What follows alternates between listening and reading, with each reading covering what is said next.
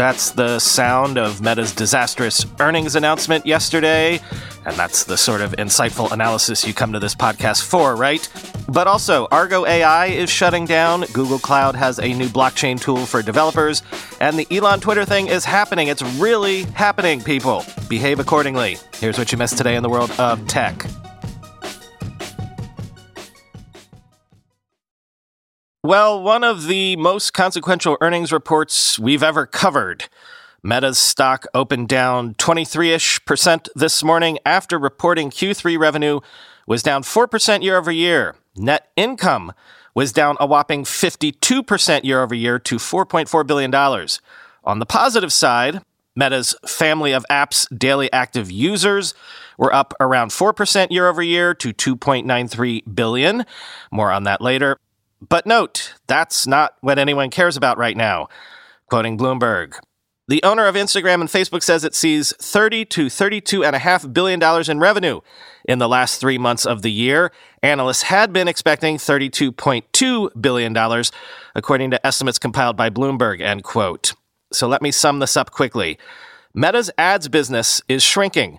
The shrinking might actually be accelerating. This might be the tip of a longer-term trend, not a couple-quarter blip. Revenue declined 0.88% 2 quarters ago, 4.47% this past quarter, and Meta is now projecting a drop of 7.19% next quarter. So I said we'd come back to those good user numbers. They're still good. They're still growing. Remember, there was a time not long ago when the concern was user growth at Meta's apps had stalled out. Not so. It's just that Meta is not making as much money on users all of a sudden.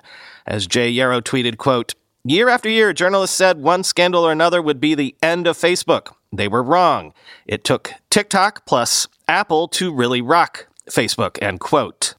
So the bottom line is investors are now worried that Meta is turning into a bad business, or at least an aging one, a declining one. But more than that, they're worried that Meta is throwing good money after bad. You might not know this, but Meta has been repurchasing its own stock over the past 12 months to prop the stock price up. It bought $42 billion worth of its own stock in the past 12 months at an average price of $300 a share. Meta's shares are now trading at $99 a share. Meta has lost more than $600 billion in market value this year alone. It is about to drop out of the ranks of the 20 largest U.S. companies. That all sounds bad, but remember, that's not the only money pit investors are worried about. Meta had to admit in its earnings call that it lost $9.4 billion on its Reality Labs VR and Metaverse units so far this year. So far. Quoting Bloomberg again. On a call Wednesday after giving a disappointing revenue outlook, CEO Mark Zuckerberg sought to justify Meta's ballooning costs to fund its version of virtual reality, the Metaverse, as well as the artificial intelligence fueling major changes to its social networks. Zuckerberg said he is confident that Meta's largest bets in areas such as short-form video, business messaging, and the Metaverse were headed in the right direction. He just couldn't say for sure how big the payoff would be.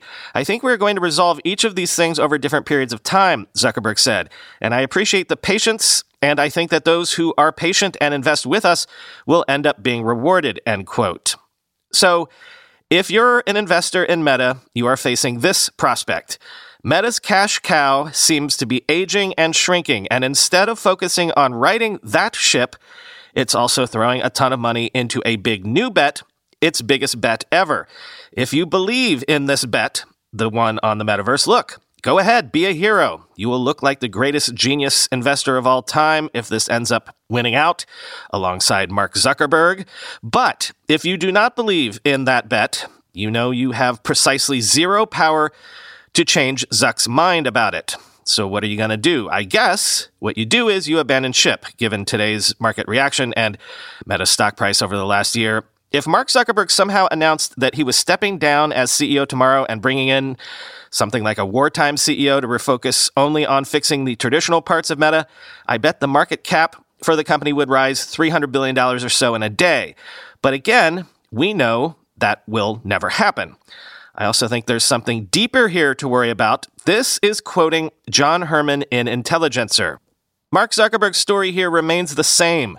The core business still makes a lot of money, and the metaverse is the next big thing, and we'll be ready for that. But it's going to take a while, so please be patient, which, sure, but we should be as clear as possible about what this means. That core business does continue to make a lot of money, but every possible alarm is going off regarding its future prospects. Facebook, the main app, is not a healthy platform. Within Facebook, it's understood to be in a sort of managed decline as users in its most mature and lucrative markets continue to use it and enjoy it less. Meta's big plan for the platform is to replace its guts with a TikTok-style recommendation engine, which, considering the raw material it will be working with, sounds like a rolling family reunion hosted in a chum box. Instagram is hemorrhaging attention to TikTok and is midway through an unbecoming transformation into a TikTok clone. A playbook that worked for Twitter in the past when it copied Twitter, and for Instagram when it incorporated a version of Snapchat's story feature, but which, this time around, seems mostly to be alienating users, creators, and advertisers. Meta, in other words, is profoundly remaking the older services that make the vast majority of its money. It's taking a serious risk in doing so. Materially, tampering with or failing to save these services is much more significant than Meta's metaverse spending, but it's also not clear that the company has a better option. It took half a decade for Facebook's foul vibes to catch up with it, which doesn't bode especially well for Instagram in 2023. And while it's easy to joke about the specifics of Meta's metaverse work, the promotion of which has included staggering quantities of raw Zuckerberg, this too should be understood as riskier and weirder than Meta would have us think. Meta became one of the largest companies in the world by selling ads on two of the largest social media platforms on the internet. It did this with a combination of shrewdness, ruthlessness, and a great deal of good timing and luck. Now the plan is basically to manifest a whole new, more favorable environment in which it's free to grow without limits again. It's a blank slate within a blank slate. It's nothing like anything the company has succeeded with before. It's ambitious because it has to be, and we can't ignore it because Meta is spending billions to make it happen. But nobody has to pretend it makes much sense either. Not even Wall Street. End quote. So what I'm saying, the point here is, the real battle going on in the background is Meta trying to clone TikTok like it cloned everyone else. What if that doesn't work this time? And that doesn't even get into the talent question. Don't Meta workers get some huge percentage of their compensation in Meta stock? Now that that stock is back to 2016 levels, isn't basically everyone there taking a huge enforced pay cut? And then there's the question of what you're building toward. This is from Ed Zitron's newsletter this morning, quote, "Eventually, the internal frustration with Zuckerberg's endless cash burn will lead to a brain drain in the company and similarly a problem in hiring. Why would you want to work for Mark Zuckerberg other than money? What are you going to create? And do you think that people will like it? What mission would you be working toward? And can you rely on it staying consistent considering it's been less than a year since the company randomly changed its name and entire purpose?" End quote.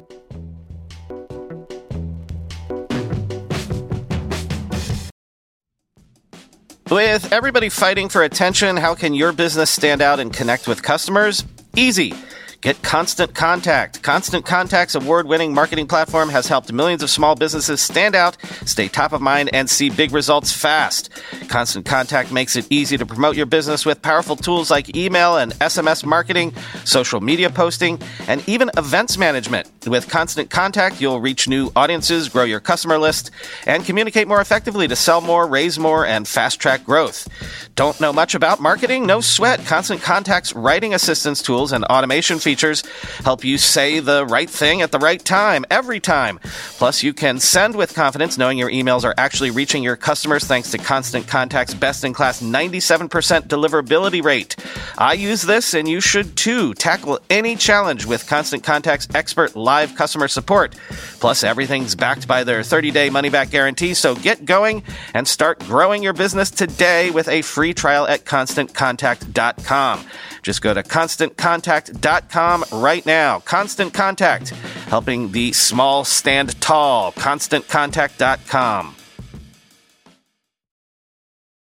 Getting the smile and confidence you've been dreaming about, all from the comfort of your home, isn't a total mystery with Byte clear aligners. Just don't be surprised if all your friends start asking, "What's your secret?" Begin by ordering your at-home impression kit today for only $14.95.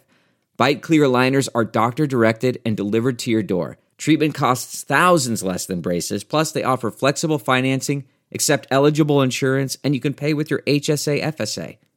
Get 80% off your impression kit when you use code WONDERY at Byte.com. That's BYTE.com. Start your confidence journey today with Byte.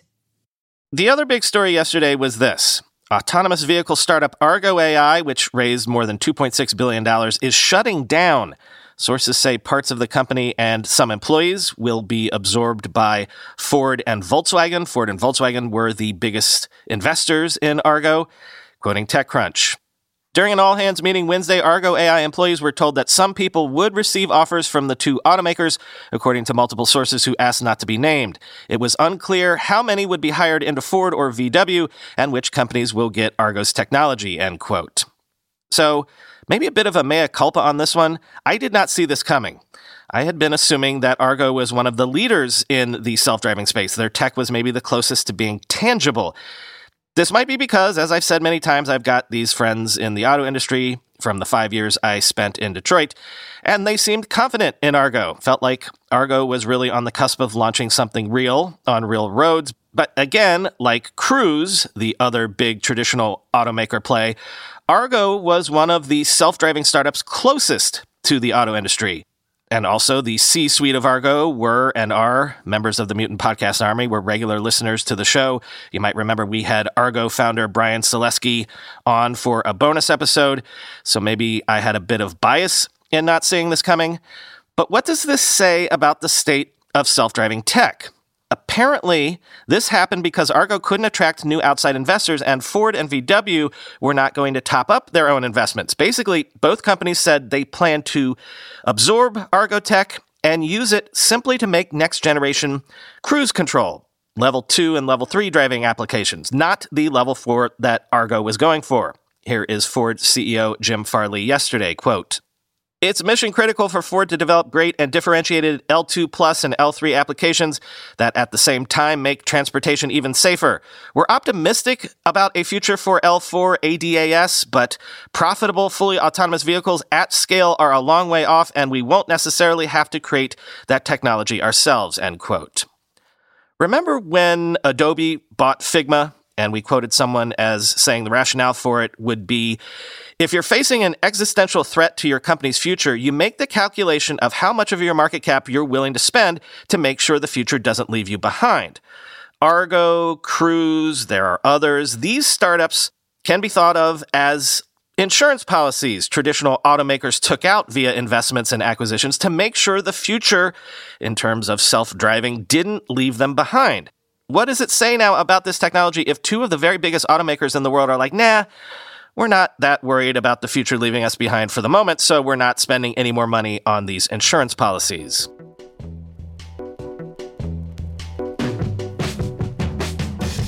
Real quick, I wanted to mention this for Global Recession Watch reasons. Samsung reported Q3 operating profit down 31% year over year, the first decline in around 3 years, with revenue up 4% year over year, but semiconductor sales were down 14%, quoting CNET. Samsung executives have had a pessimistic outlook for the chip market for months and have warned that relief may not come anytime soon.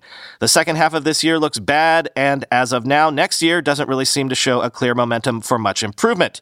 Kyung-Ki Hyun, who heads Samsung's semiconductor unit and serves as the company's co-CEO, said at a media briefing in September, according to the Wall Street Journal. Prices for NAND flash memory, widely used in portable consumer devices, are expected to drop 15 to 20% in the fourth quarter, according to market researcher TrendForce.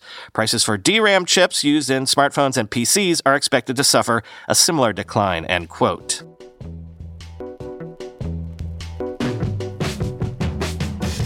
Google Cloud has announced something called the Blockchain Node Engine, aimed to help developers build and manage blockchain-based products, starting with Ethereum.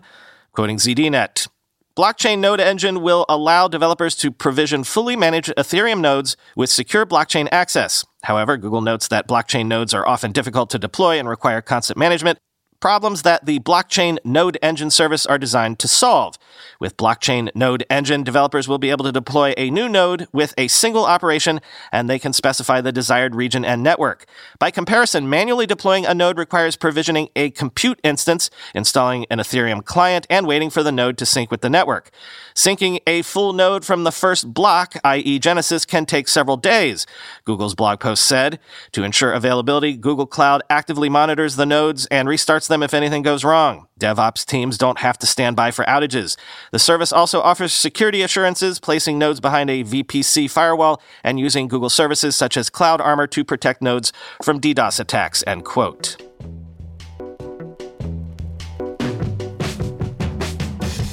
Finally today, it's all happening, folks, at least at the time of this recording.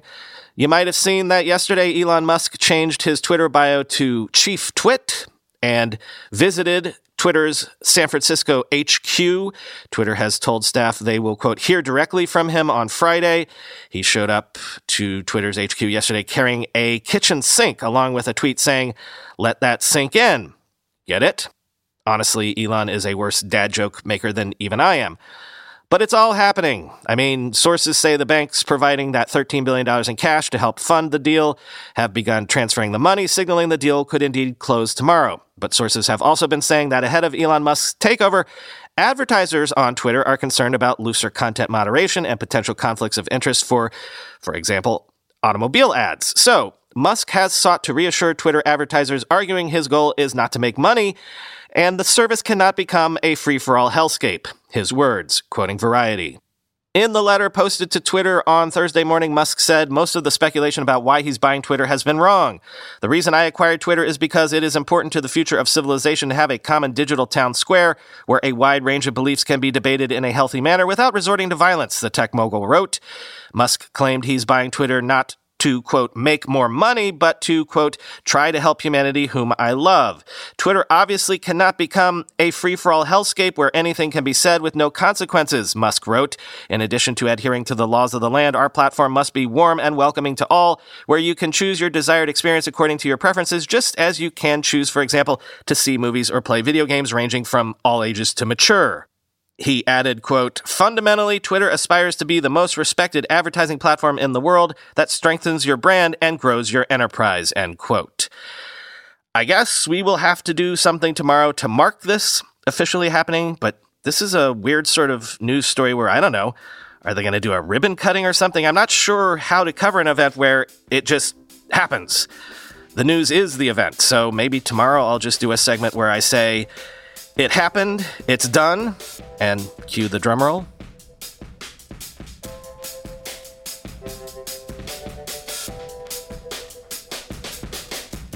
Nothing for you today. Talk to you tomorrow.